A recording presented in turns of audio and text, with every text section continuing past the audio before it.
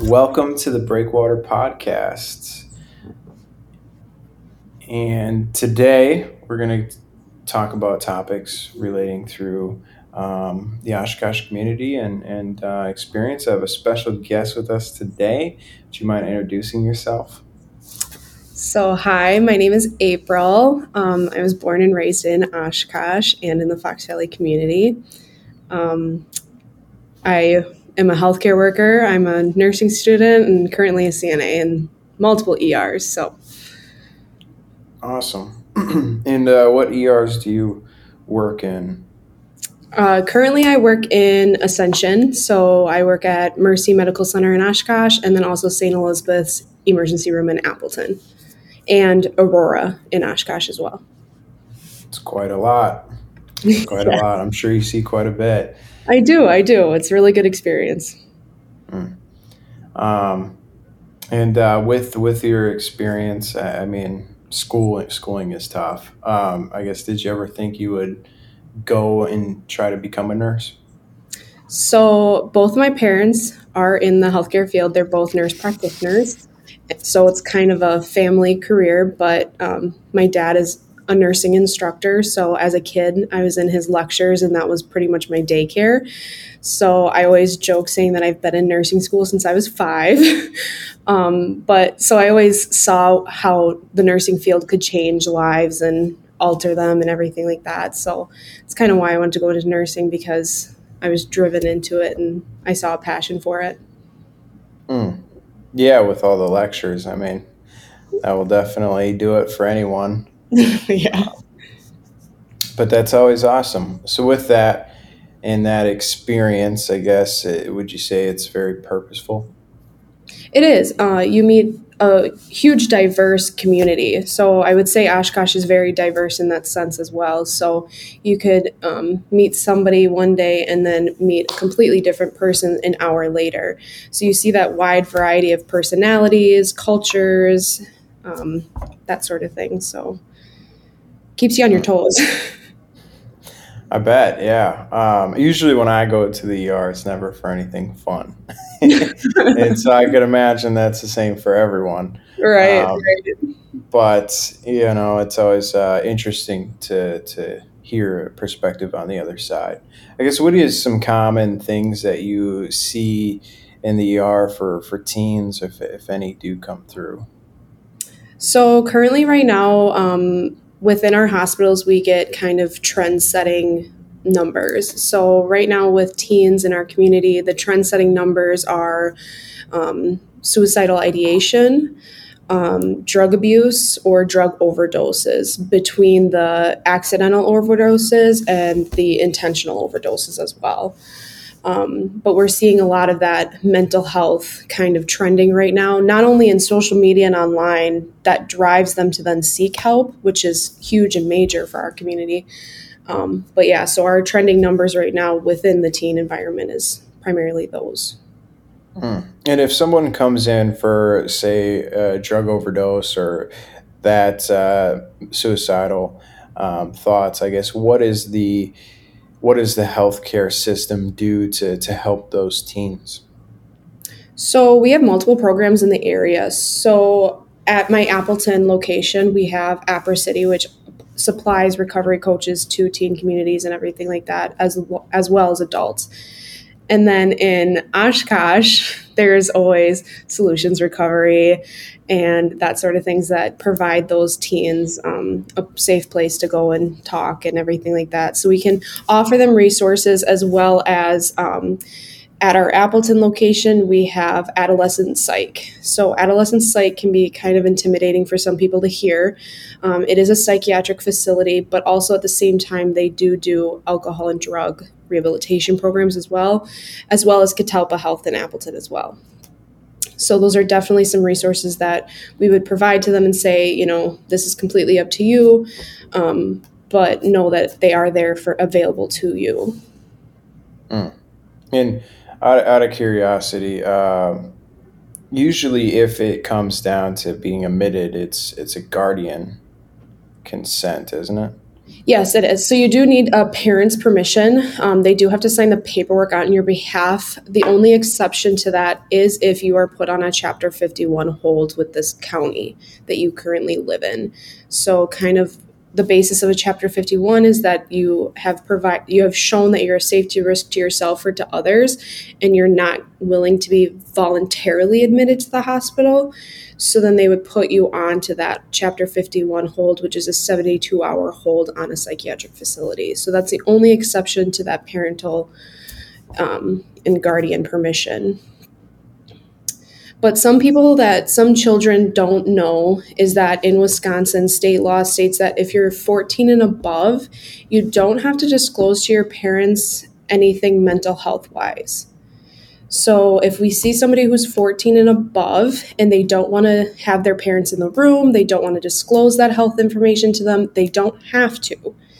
It's only basis like, okay, we're going to admit them to the psych unit. We have to have you sign this, but they don't have to know why. If that makes sense. So that's a little gray area that a lot of people don't realize that you can have as well.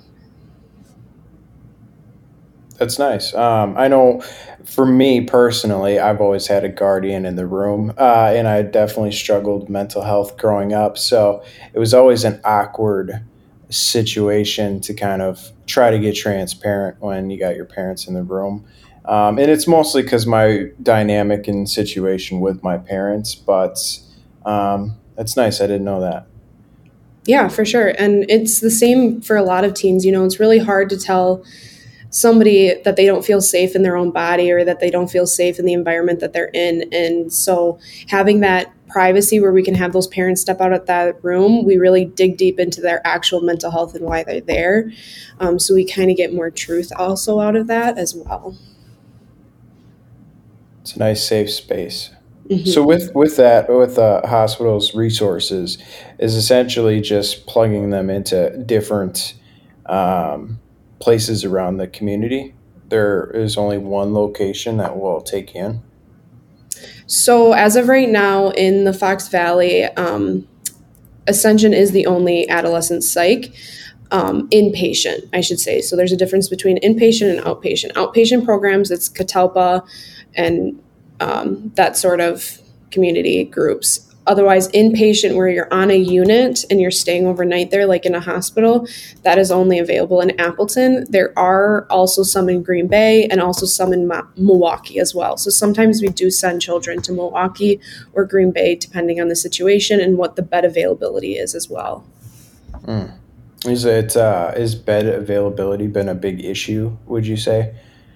So we go through waves. So right now it's summertime. So a lot of kids are outside, hanging out, staying home, that sort of thing. We see a huge rise in those cases during the school year.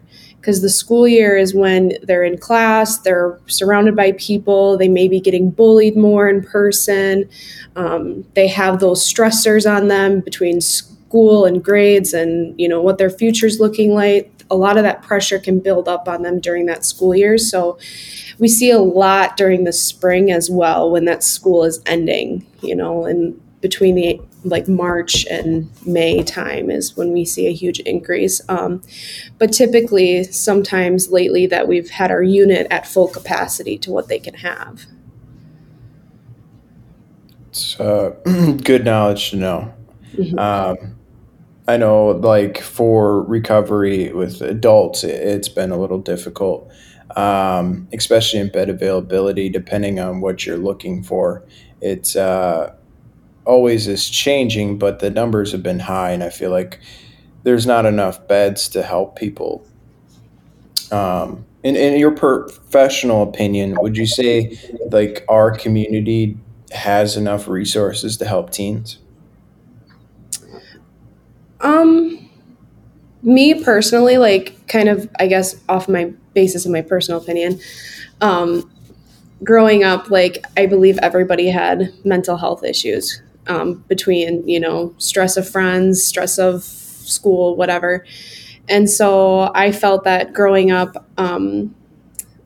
I felt in schools there was a huge gap.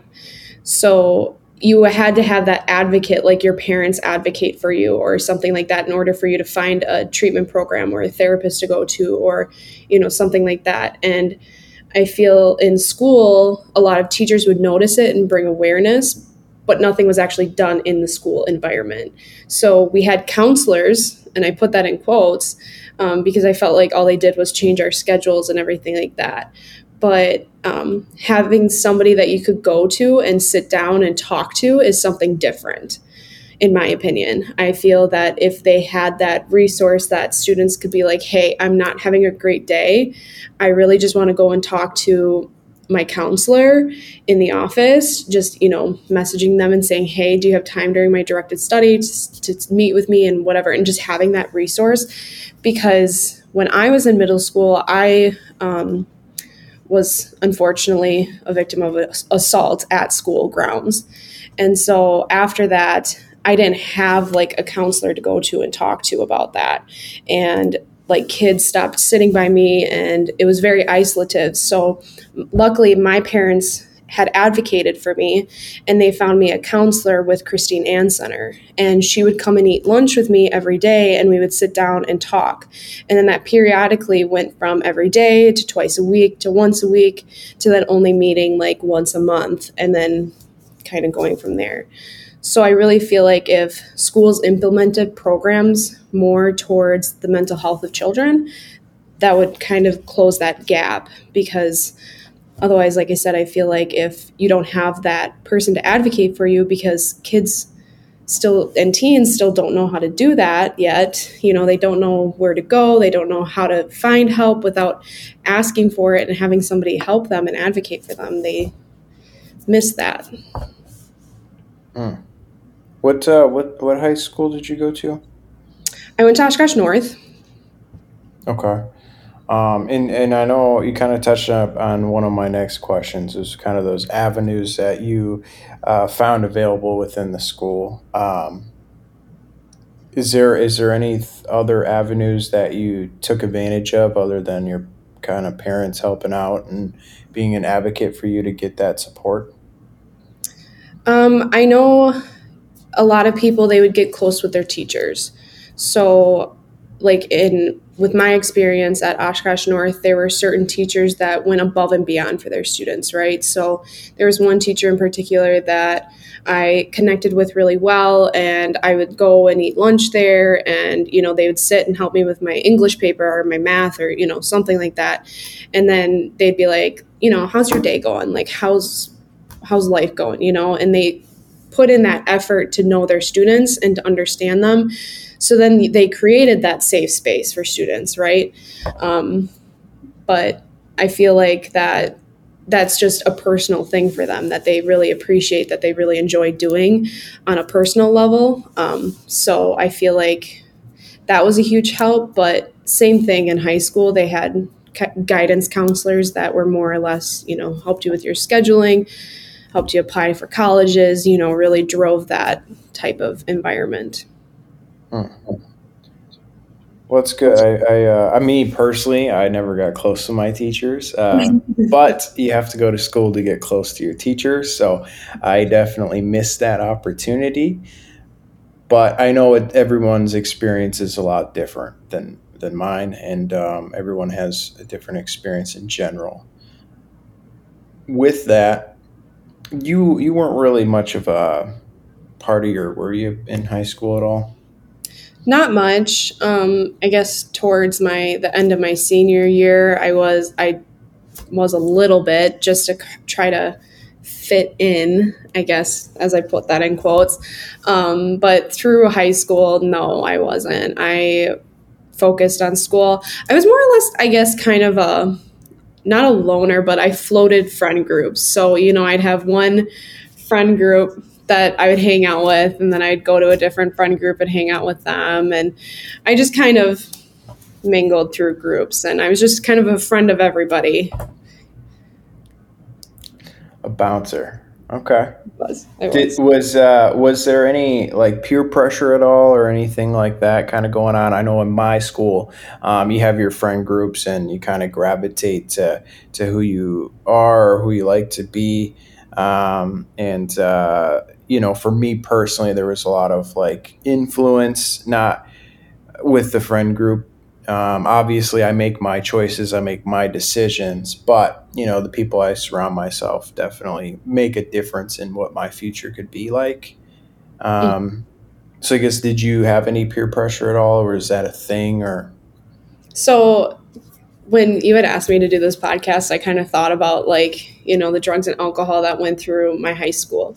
And I wouldn't say, as like in fifth grade when you did that dare class, they're gonna say, oh, somebody's gonna come up to you and say, hey, do you want these drugs? And you gotta just say no, just say no, just say no. And so literally all through high school, I'm like, when are these people going to ask me about these drugs that they told me about so long ago? And I guess it never, they didn't say like, oh, it'll come from like a place that's completely kind of random. So, you're at a party, you're having fun or whatever, and everybody there is smoking a joint or something like that. And then they're like, oh, do you want one? And they'd be like, nah, not, you'd be like, nah, not right now. And they'd be like, okay, whatever. And then they would just be fine with it. Or they would be like, okay, you're weird, whatever. So it could be like either ends of the spectrum. And so I would just say, no, I'm okay, and just move on from there. So I guess there wasn't any like peer pressure of them saying, nah, just try it. Stop being a wuss. Stop being, whatever. It was more or less like okay, whatever, more for me, and moved on. But I wouldn't say, I think the only pressure that there was the popularity side of it.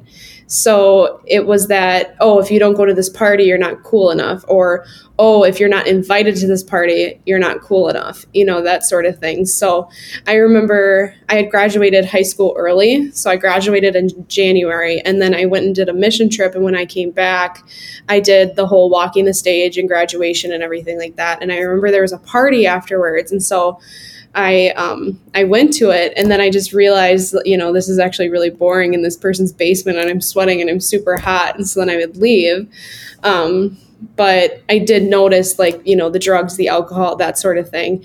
But I really feel like my personal experience was just meh, whatever.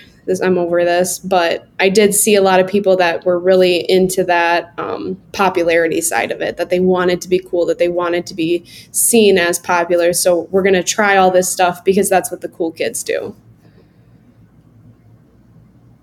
yeah, and that's definitely.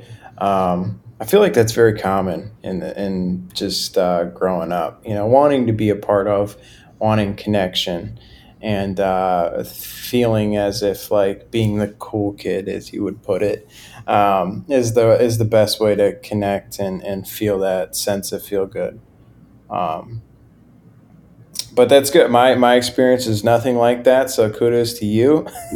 I did not have any of those say no, or I don't. I do remember dare, but I must have not been paying attention. But that's okay.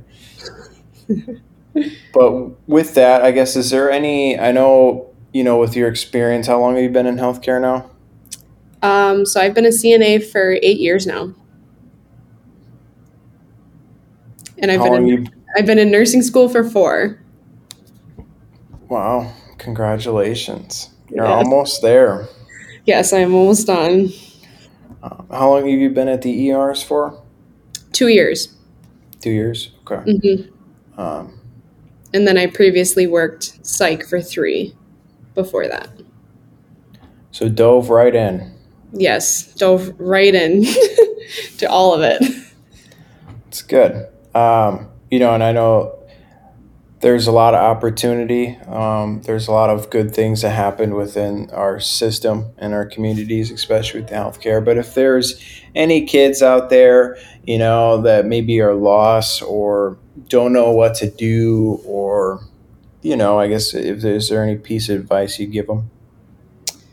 So my advice would be that the kids that I see most successful in their recovery or seeking help with their mental health is being an advocate for yourself. And what I mean by that is speaking up. Don't be scared. Don't be ashamed. There's nothing to be ashamed of. I feel like right now mental health is super trending right now, and it's to that point where everybody is saying, seek help whenever you can. And if you don't know how, go online, go on TikTok, go on Facebook and say, how do I, where do I find help? And there's a lot of videos on people who can help you, how they did it, how they got to the hospital, how, what they need and how you can be an advocate for yourself. Crisis centers are always available 24/7, and they always have an on-call social worker. So that hotline, the suicide hotline number, the crisis hotline number, numerous of times when you call that, you can just talk to somebody. And then they'd be like, hey, I really think maybe you should go into the ER because you're having these thoughts that are kind of concerning, and they can direct you in that sense. Otherwise, they can then find you community resources within Winnebago, Outagamie, Brown County, that sort of things that are also available to you as well. But don't be ashamed to do it. It's everybody has mental health issues at some point, whether they want to admit it or not. And it's nothing to be ashamed of at all. It's awesome advice. I do know they have like NAMI as well and Oshkosh that definitely can help guide someone in mental health. They also have teen support groups as well for those that are struggling. I know I've personally been to them, and it's just another avenue to not feel alone and connect to people that are going through similar struggles. Um, and that's always been a big key in my life. So I appreciate that advice. It's always good. But that's all the questions I had. That's all the time I had set aside. So I appreciate joining us here today, April, in this podcast and being a part of Breakwater's experience. Of course. Thank you for having me.